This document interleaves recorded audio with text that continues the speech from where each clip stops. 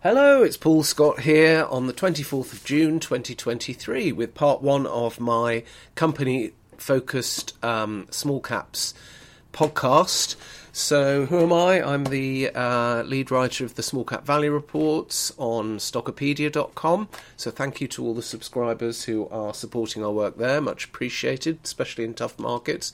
Been writing those reports for 11 years with Graham Neary usually and sometimes Roland Head. We together review the day's trading updates and results statements, plus takeover bids and things like that. Focus purely on small to mid caps. We run from 10 million market cap up to 1 billion, so we're actually covering 40% of the mid cap space as well as small caps. And so far in the last year, we've covered 531 unique companies. So we're actually covering a big section of the market, so I think that's pretty good. Okay, I've got absolutely masses of material this week to go through in both part one and part two, so I'll just crack on. So Monday 19th of June 2023, we covered 6 companies here. I looked at Beeks Financial Services, where I should declare a personal long-term holding in this one. BKS, very, very interesting company that does cloud-based connectivity to stock markets and other financial exchanges all over the world, and then it charges clients a monthly subscription typically to access all that live low latency data and to put their own trading algorithms onto Beeks computers, which are which are in the exchange next to the exchange servers. It's very complicated but really interesting niche. Very impressive growth on this one, and it's already just about profitable. Cash flow profile is probably the worst aspect of it, because it has to spend capex up front for each contract, but it's only diluted a little bit with several fundraisers. Owner-managed business, I think everyone agrees Gordon MacArthur's a top-notch founder, CEO. Anyway, it's 78 million market cap, Beeks is. They've won a contract, another for their flagship product, which is they call Exchange Cloud Exchange Cloud, rather, and this is the Johannesburg Stock Exchange. They've already won one major contract in the US, so I think this is the type of company that, as these are long gestation contracts where everything has to be rigorously tested by the customer, and I think each one acts as another reference site. So I think over the long term we could or should hopefully get a real snowball effect here. The shares have drifted right off along with so many small caps in the last year or 18 months. Bit of a lack of news as well, but I think this one looks very interesting. So I had been top slicing, partly through boredom, but also to raise money for other interesting things. But I've maintained a core holding in Beeks, and I think I'm going to start actually topping that up again when funds permit.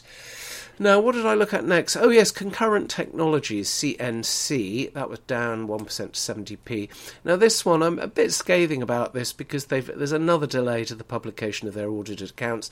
The finance department there just seems sloppy. These are and the auditors required a change in policy on capitalising development spend and so on.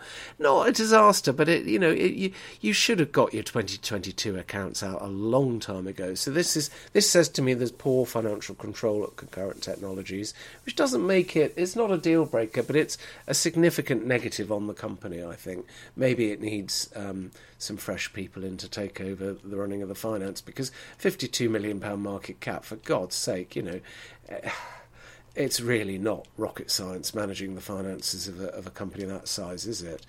Your account should be out in February or March, not struggling to get them out by the end of June. Anyway, there's a 0.6 million hit to profit for 2022 because of this change in policy, but actually I've given it the benefit of the doubt. I'm amber on Concurrent because of the upbeat outlook comments.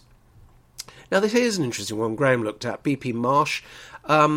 I'm glad he looked at that, actually, because I did spot that the shares were hitting a new all-time high, which, companies that are achieving that in a nasty bear market for small caps are worth a look, aren't they? But something really good must be happening there.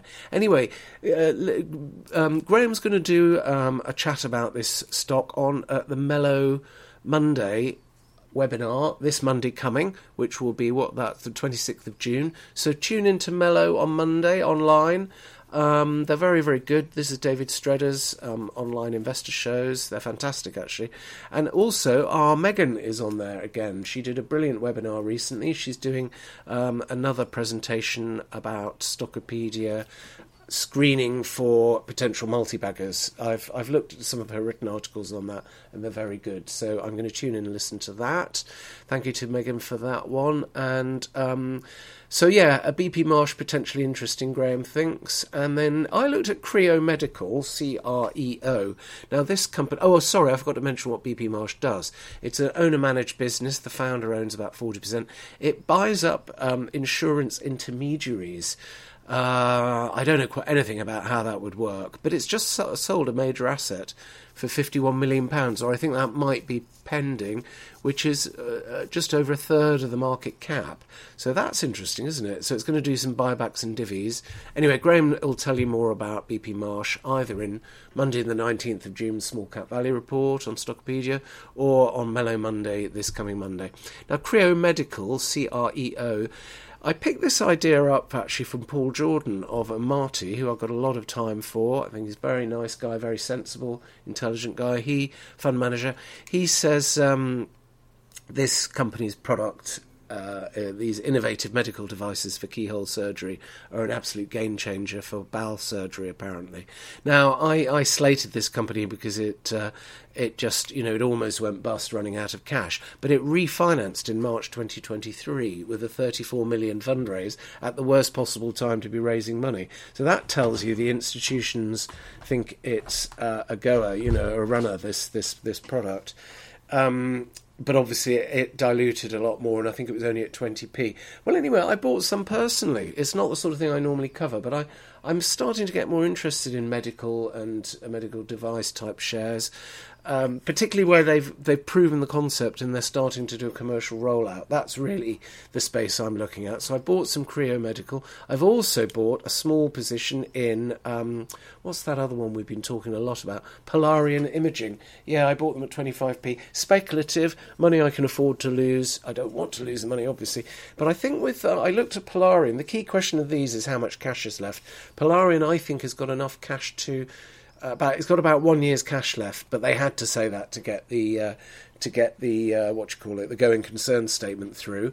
But I think a year gives Polarian time to put out some more positive RNSs, including one it's just done. It's already got FDA approval, and the shares dropped by about 80% in the aftermath of getting FDA approval, which was very odd. But it obviously got overbought on the expectation of it. What's that thing they say about buy the rumour, sell the news? So that was certainly the case with Polarian Imaging. But it's announced a tie-up with Philips, a big maker of MRI machines, I believe. So I think there's speculative interest possibly might come back in Polarian. And same with Creo. Now it's fully funded to break even, it reckons. Very speculative, not for widows and orphans, I do emphasise, but I think it's interesting, so I bought a few of both. Now, Music Magpie, oh dear, I remain red on this. I think it's hopeless. It rose 4% on the day to 18.5 pence. This company used to sell, or still does, I think, books, DVDs, CDs, and so on, online mainly, I think, second-hand ones.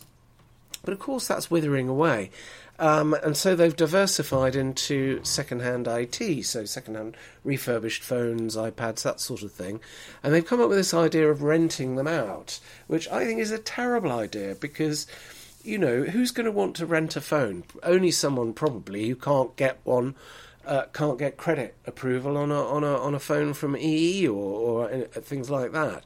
It's just a hopeless business model, I think, Music Magpie, MMAG. I think it goes to zero unless they can pull something out of the hat and dramatically improve performance. And what makes it even more annoying is it put out a trading update on Monday saying they're trading in line, Q2's better than Q1, nice EBITDA expected for the full year. But if you look at the accounts, EBITDA turns into a loss because there are very large depreciation and amortization of development spending. They're capitalising anything that moves on their payroll, pretending they're not real costs. So the EBITDA number is totally meaningless at Music Magpie. It's actually losing money whilst racking up bank debt to buy all these old phones. So terrible, terrible business model. But that could change. We always keep an open mind. at the Small Cap Value Reports, like I did with Creo. We were completely slating that when it looked like it was going to run out of money. But now it's refinance, different kettle of fish. So when the facts change, we change our views. Right, some excellent reader comments on Monday. Thank you very much. Harry Hindsight made a brilliant point saying that, this is a more a macro point, saying that because the older generation now are earning interest on their savings again, they're not just going to be spending it all on cruises. He says there's also intergenerational support for kids and grandchildren. And I think that's a really, really good point. I expect, like yourselves, I know lots of people, and indeed my own family, where the older generations are significantly helping younger generations with living costs as well as deposits on houses and all that sort of thing. So I thought that was a great point, and that may well cushion some of that may well be cushioning some of the cost of living stuff. You've also got to look at the extent to which the older generation look after kids as well. There's lots of grandparents out there who are vital carers for the grandchildren to free up parents to do other things. So great point, Harry. Thank you for that. Now, I am Flimflam1 wrote a very nice briefing on AI in Monday's report, reader comments. Thank you for that. That was very interesting. We're trying to find out more about AI. Obviously a huge topic at the moment. There was also a reader discussion of results from Litigation Capital Management and Avacta, both companies we don't tend to cover in the main reports because they're a bit specialist. Now, Star Post of the Week, or shall we have a jingle? Star Post of the Week. This is from, as voted for by the readers, I hasten to add, 113 thumbs up for Wolf of Small Street. I like his username. I assume it's a he. Now this is very interesting. Put up a load of charts with moving averages on them and commented on them. Nice, easy to understand commentary. He's flagging the divergence of the US markets, or the indices, which I think are very narrow leadership of big tech in US indices, how they're pulling ahead of the UK, and how UK small caps are very much the laggard. No shit, Sherlock, tell me about it. But no, that was great, and the readers loved it, so I hope Wolf of Small Street will do that as a regular feature.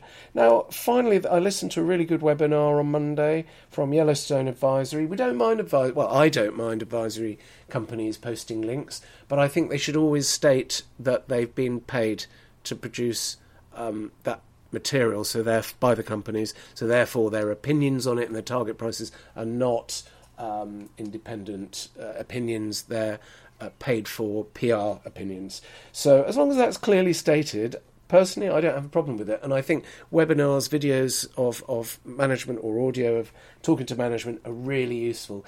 And obviously somebody's got to pay for it, haven't they? So I don't mind. You assume it'll be a soft interview, don't you, if the company's paying for it? But actually, we get so much colour from these webinars. I think they're great. And the castings webinar was super bullish. I've jotted down some notes on it, but we haven't got time to go through them now. But very, very interesting with castings. And they addressed the point about electrification or hydrogenation of heavy trucks being what they're saying is actually that's an opportunity as much as a threat, and basically they're operating at full capacity and the money's rolling in. So castings looks great. That's CGS. Gosh, I'm really going to have to speed up here. Tuesday, 20th of June, 2023, Small Cap Value Report. Right, we covered loads of companies, 4, 6, 8, 9 companies. Graham looked at IG Design. This is the gift products company, low margin maker of celebration gifting and stationery products, Graham's called it. So it's things like Christmas wrapping paper, all that huge product range, big revenue business, but the margins were always low and have now vanished, and they're trying to turn it around and get them. So the investment case, we've mentioned this before, they just need to get the margins back up to 4 or 5%, and then the shares will be worth, on $1 billion revenue, the shares will be worth several times what they are now, probably. So really simple. I think personally, Graham's green on it, but I think personally it's going to be harder than they think to get those margins back up because it's just commodity product. I don't accept that they've got any particular pricing power. So I think, I don't know, we'll see. I listened to the webinar from management. It was okay. I can't get excited about it, but we'll see what happens. And the main risk, which I think I covered last week or the week before, was over the bank facilities. That's been resolved. So IG Design, yeah, maybe have a look at it. Graham's green. I'm probably amber. I can see the investing case in it anyway. It's just whether the execution matches what people hope for. We don't know. Now, poor old Somero Enterprises. We love this share, SOM. Loads of the readers hold it as well, but unfortunately it did put out a profit warning, down 14% to 283 pence. Various factors. I've just said here it's not a disaster by any means.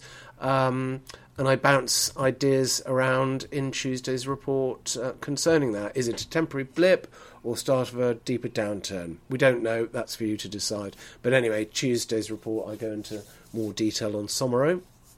I still like it, but because current trading isn't so good, I've shifted from green to amber stroke green. Okay, next one. Graham looked to S3, ticker STEM. This is one of our favourite high-quality staffing companies. Now, remember, we had a profit warning from Robert Walters last week, but actually, if you look at the shares of Robert Walters, they've recouped most of the dip, which I think is very interesting. When shares, drop down on a profit warning, but then almost immediately recover, you're probably near a low on that share, unless, things get much worse. So I think Robert Walters, RWA, very interesting. These two I see as a pair, S3, ticker STEM, different in some ways, but a high quality relative to the sector type of staffing business, I think. Now, Graham covered that. He likes it. It says H1 performance was resilient, so flattish revenues. Graham says he thinks it remains attractive. I agree. So we like S3. Although, obviously if we're going to recession, things like staffing companies are going to see a downturn, aren't they? They're bound to. Okay, Lord's Trading I looked at. I really like this, actually. AGM statement. It keeps dropping, but it's trading in line. It's a acquisitive vehicle for buying up independent builders merchants. Owner managed. The only problem is the owners have got too large a dominating shareholding. So the shareholding structure is my main gripe on Lord's Trading. But I think it looks cheap, and it is trading in line with expectations at the moment. But again, sector worries going into recession. If we're going to have a recession, we don't know that we definitely are, of course. Finally, I looked at Saga. This was a mixed bag, so I'm amber on Saga. I've kind of lost interest in it, really, because the turnaround after COVID is painfully slow. Broker forecasts, have just been revised down and down and down and down. So the original bull case from 2 years ago hasn't panned out. And obviously if the facts change, we change our view. But the AGM trading update was annoying because they glossed over the fact that this was actually really a profit warning. They tried to use clever wording to conceal that, and then the next day, the forecasts come through and they've dropped a bit. We can't get hold of them because they're from Numis, who are dreadful for as far as private investors are concerned, because they don't let us see their research or even go and meet companies at their office. I had to practically, I only managed to go to a meeting there once, and I had to get a fund manager to send me as his representative, which is bloody ridiculous. So, I'm not a fan of Numis. No small cap company should be using Numis because the main market for the shares is private investors, and they're not interested in having any contact whatsoever with private investors. So same with Peel Hunt. Get rid of them. Get in a private investor. If you're a small cap, you need to have a private investor friendly broker. Someone like Singers, Librum, FinCap,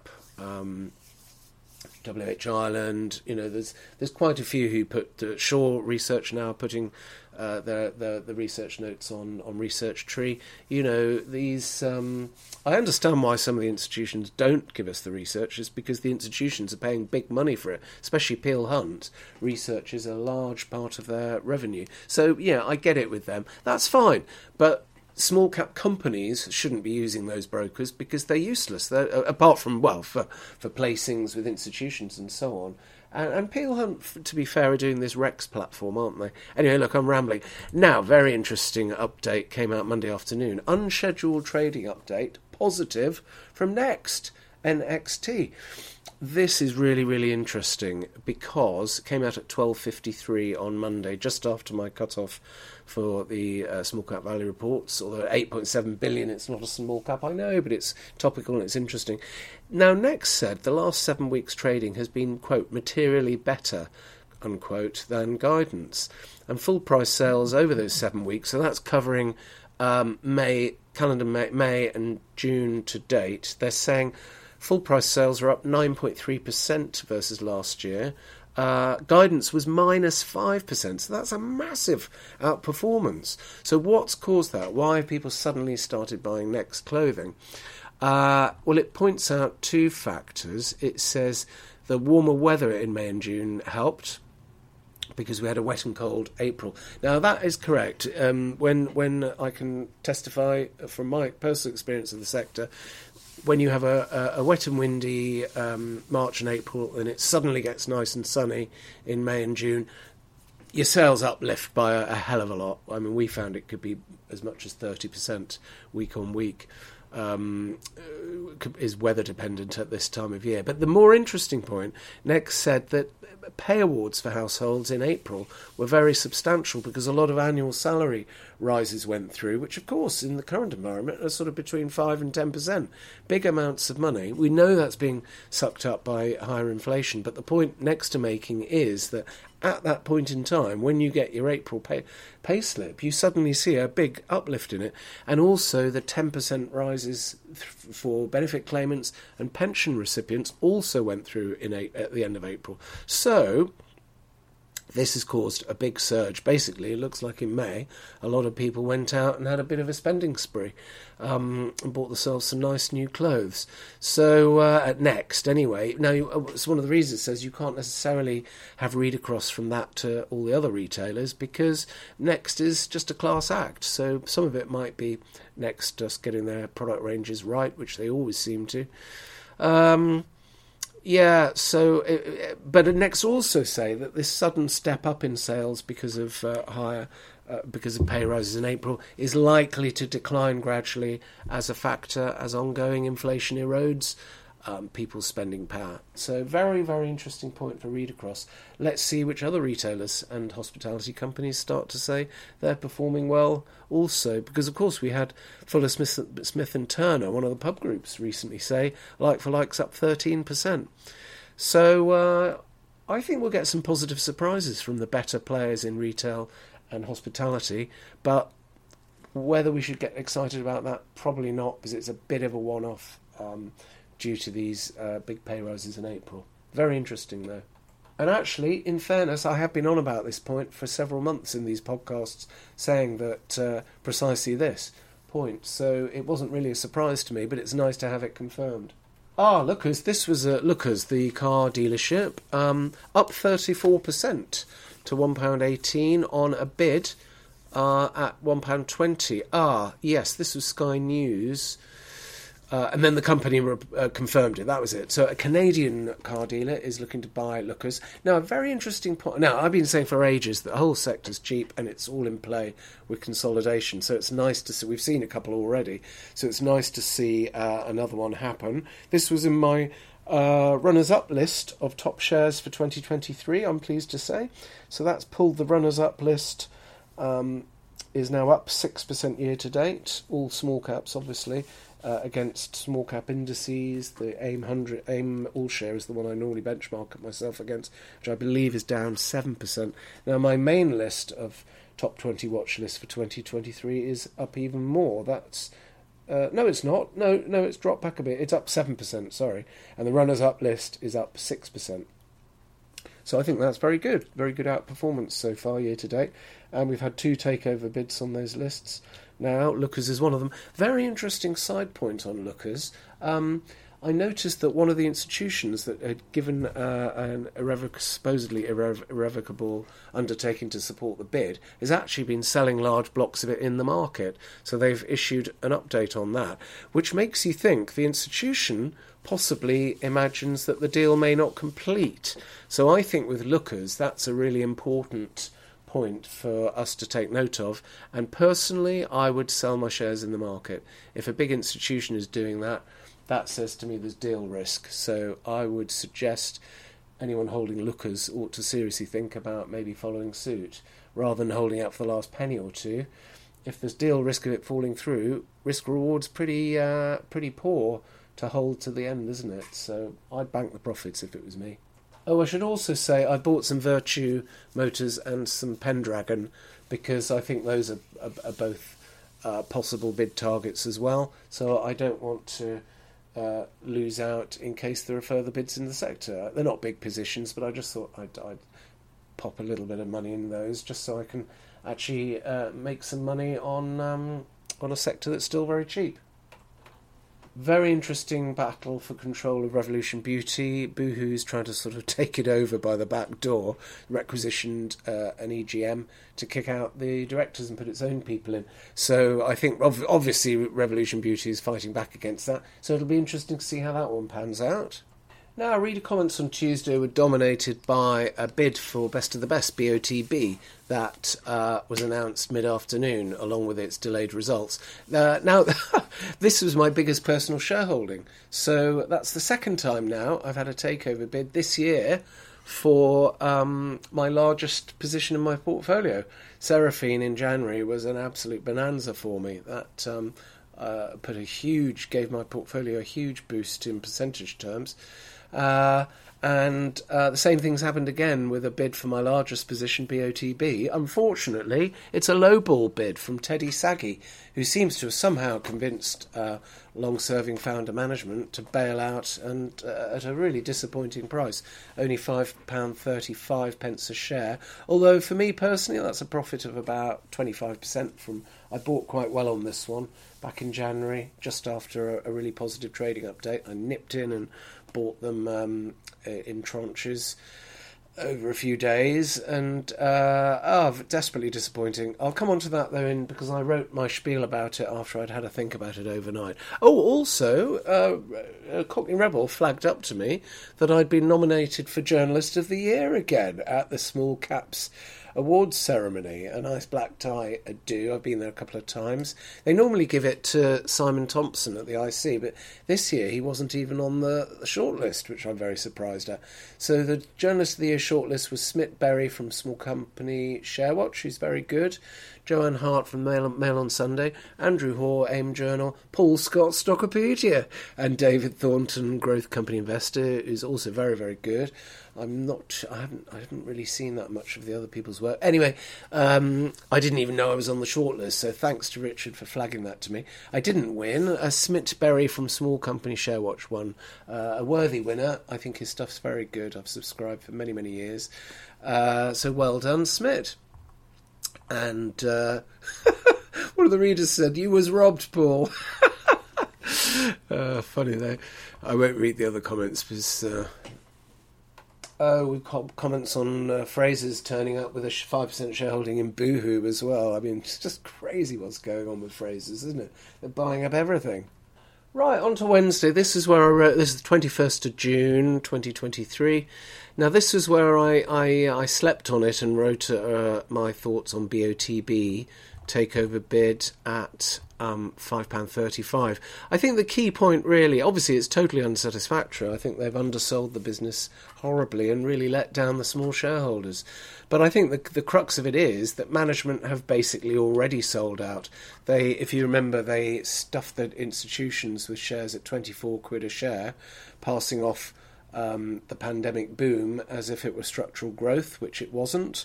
They're either very good liars or they genuinely thought it was structural growth at the time. I remember being on a conference call where William Hindmarch was adamant that this was structural growth, not a pandemic boom. So I don't know, maybe I'm too trusting, but I don't think they lied. I think that's how they saw it at the time. But they were horribly wrong, and unfortunately Mark Slater got stuffed with a load of shares, so I think he'll be no doubt absolutely livid that he bought at £24, and now he's basically being forced to sell at £5.35.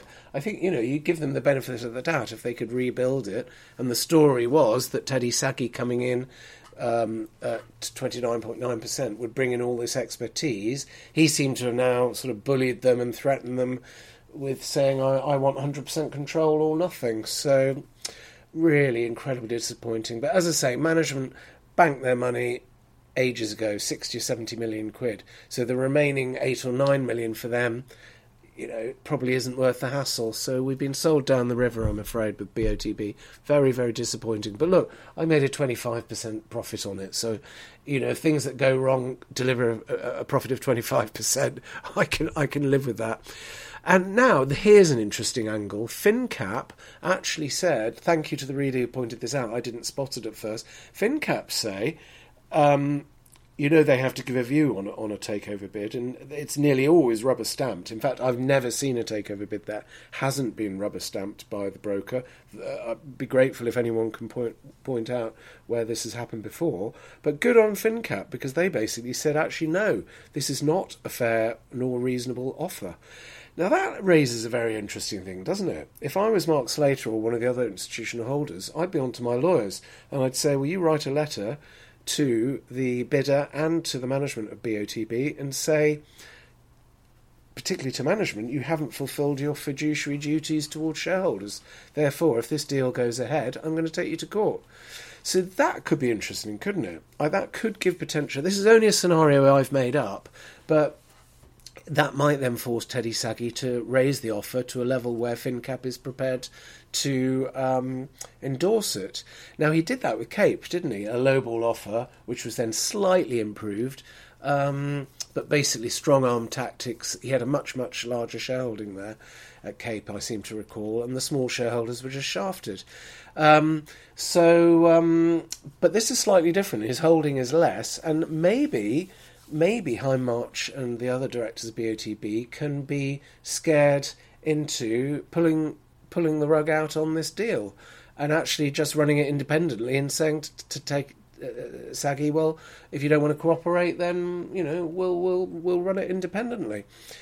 So the downside risk of the bid deal falling through actually could see the shares go up. Plus, you can buy them at £5.20 in the market now, and get your 5.30 plus 5p if the deal goes through, or get a free option on a higher deal being agreed. So I think BOTB is looking very interesting. However, so my plan initially was to just hold my position in it, but then I changed my mind and I thought, well, hang on, there's now a big bidder in the market, which there isn't usually. If you want to sell BOTB, you have to do it in scraps of 500 shares to 1,000 shares.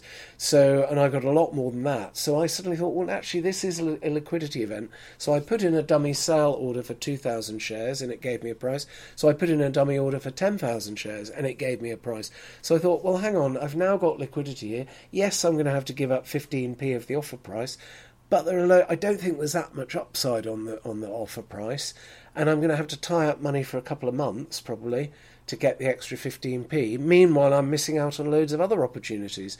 So I've actually decided to top slice in the market to raise money to open some new positions. So I've still got some BOTB, but I've sold a good chunk of what I held previously purely for liquidity reasons, and I don't want to be holding for a couple of months where I might only get a few percentage extra pence. And if a much higher bid comes through, I'll be kicking myself, but I don't know how likely that is. Right, Graham looked at Lion Trust Asset Management, quite an interesting company. Now, SRT, very, very interesting, this one. Is it a scam? No, it's not a scam, I don't think, but it's certainly Jam Tomorrow on a massive scale. And actually, the readers did talk me into buying a few myself at 60-odd p, just before they announced a placing at 50p.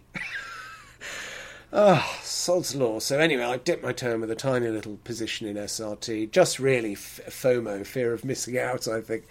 The sales pipeline is now 1.4 billion, but they've had to raise 4 million cash to for working capital. So I don't know. We'll have to see with SRT.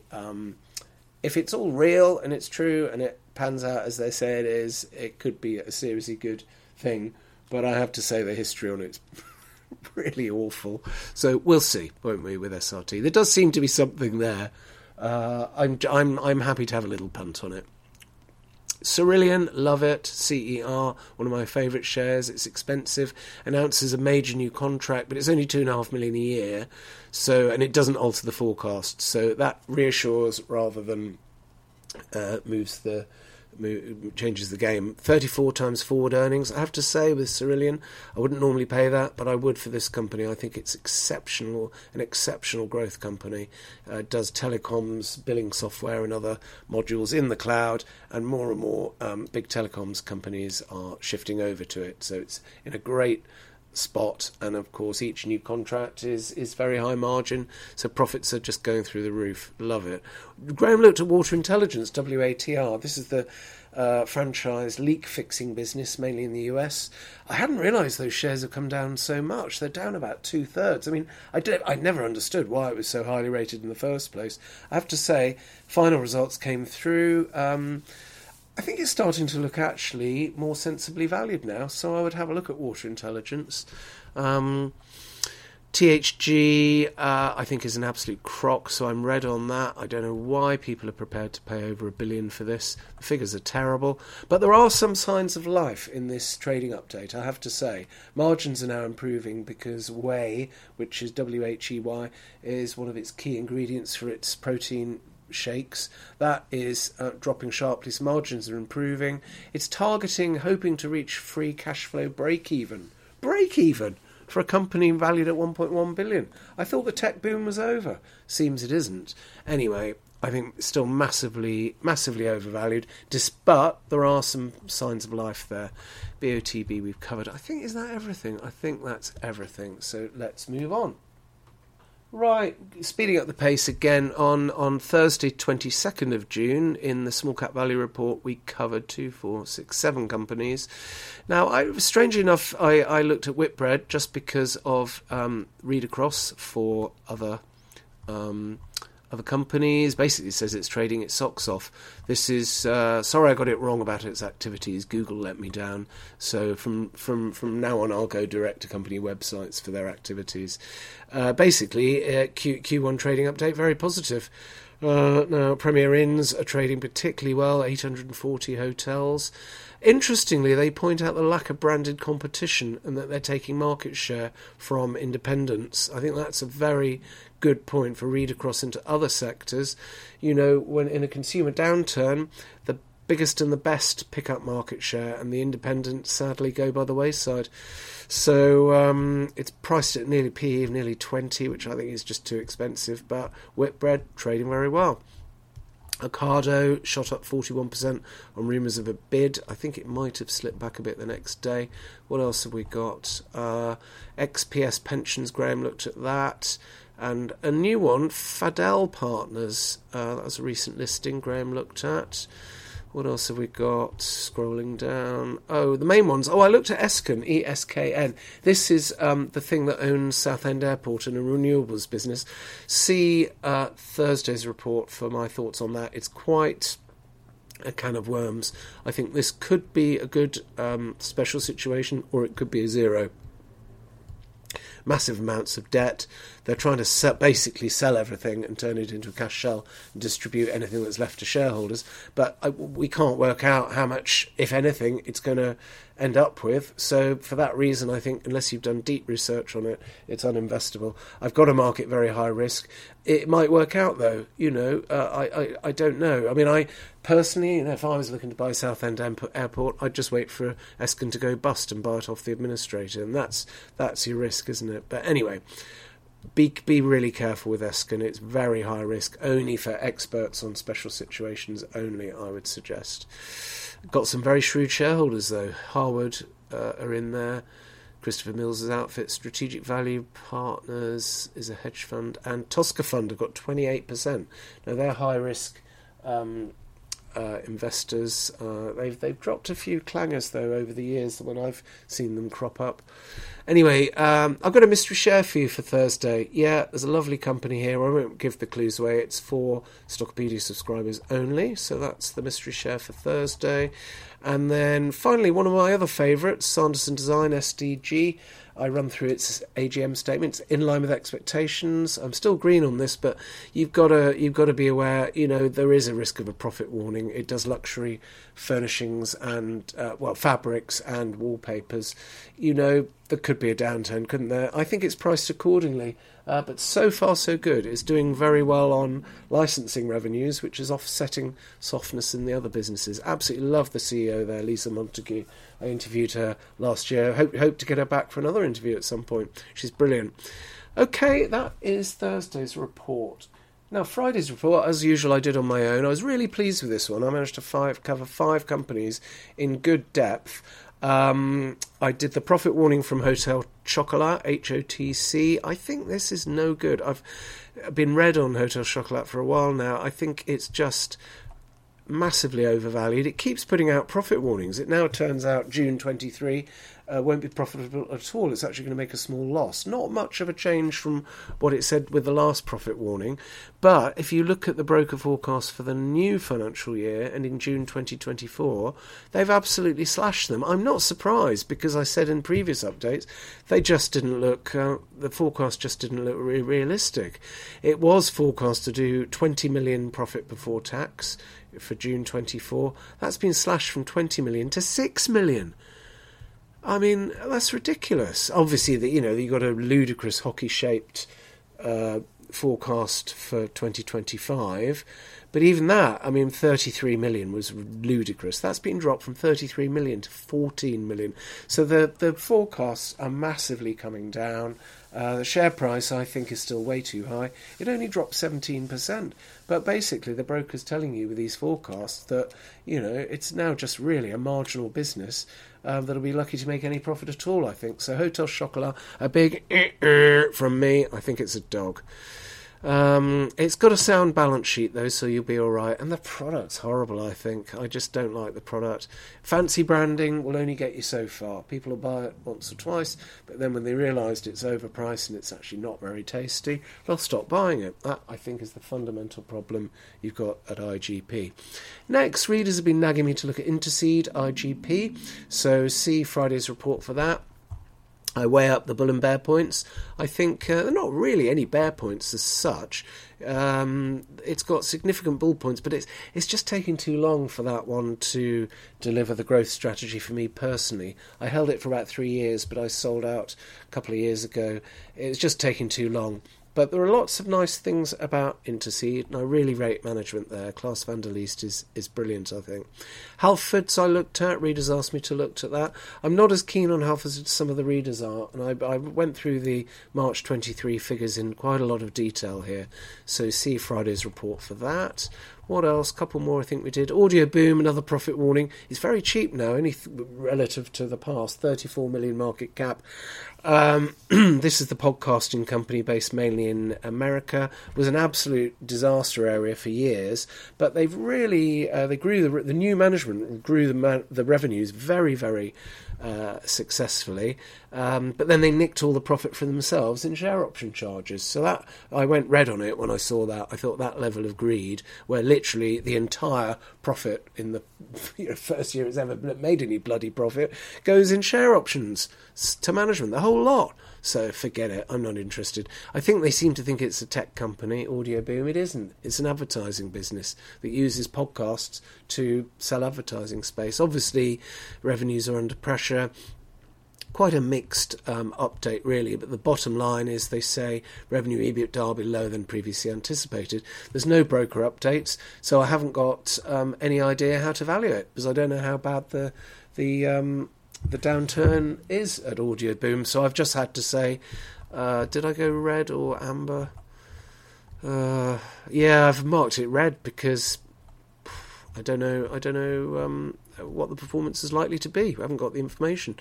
And because management were so greedy with their share options, I wouldn't want to invest in it anyway. And finally, I looked at Gear for Music, so see Friday's report for that. Very small now, 20 million. And again, I run through the bull and bear points. Readers specifically asked me to look at that one. It was a bit too small. I did buy a few on the dip to 79p I paid for them, but I sold them just over £1 a couple of weeks later, or a month or two later, I can't remember, purely because I wanted the money for something else. But I think, because I'm not using gearing at the moment anymore, as you know, so it means I've got a scarcity of funds. So if I want to buy anything, I have to sell something else. I'm finding it really frustrating, actually. But anyway, I still quite like Gear for Music. I'll keep it on the watch list, might buy back in at some point.